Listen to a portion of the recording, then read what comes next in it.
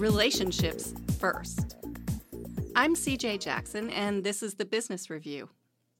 It's no secret, if you want to be successful, you need the help of a great team. Cooperation, common goals, and complementary skill sets are essential to further the mission. But according to meetings expert Paul Axtell, the best way to create a better, stronger, more effective team is to build relationships.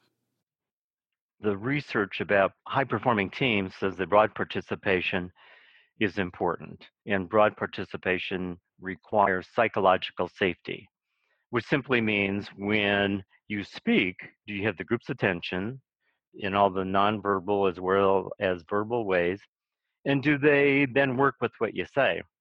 If we change the definition of listening to every person who speaks feels like they've truly been heard. If we put that skill in, if everybody got fully heard, it'd be great. According to Axtell, when team members come together to share ideas and plan strategy, nothing is more important to the success of the meeting and the team's long-term goals than relationships. The quality of the conversation that occurs in the meeting is correlated to the quality of the relationships that walk into that room.